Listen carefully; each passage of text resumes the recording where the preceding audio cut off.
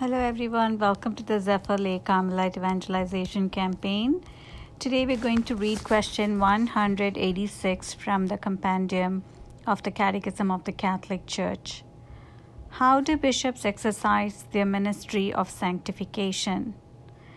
Bishops sanctify the Church by dispensing the grace of Christ by their ministry of the Word and the sacraments, especially the Holy Eucharist, and also by their prayers, their example, and their work.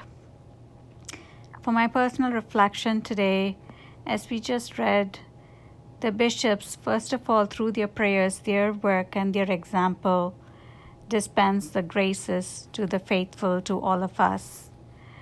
But more importantly, our entire life is centered around the Holy Eucharist.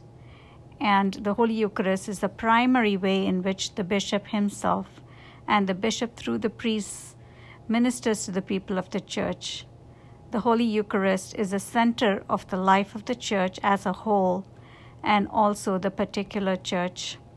In the Holy Eucharist, we receive the real presence of Jesus. We Catholics believe in the Holy Eucharist. We receive Jesus' body, his soul, and his divinity.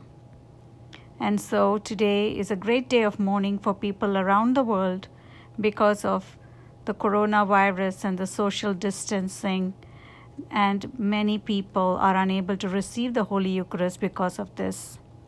And today we are called to receive the Holy Eucharist spiritually until the scourge of the pandemic passes.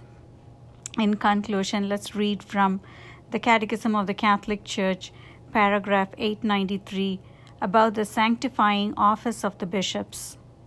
The bishop is the steward of the grace of the supreme priesthood, especially in the Eucharist, which he offers personally or whose offering he assures through the priests, his co-workers. The Eucharist is the center of the life of the particular Church. The bishop and priest sanctify the Church by their prayer and work. By their ministry of the Word and of the sacraments, they sanctify her by their example, not as domineering over those in your charge, but being examples to the flock. Thus, together with the flock entrusted to them, they may attain to eternal life. That's my reflection for today. I hope you have a blessed day, everyone. And let us pray that this coronavirus pandemic would come to an end. And thank you so much for listening.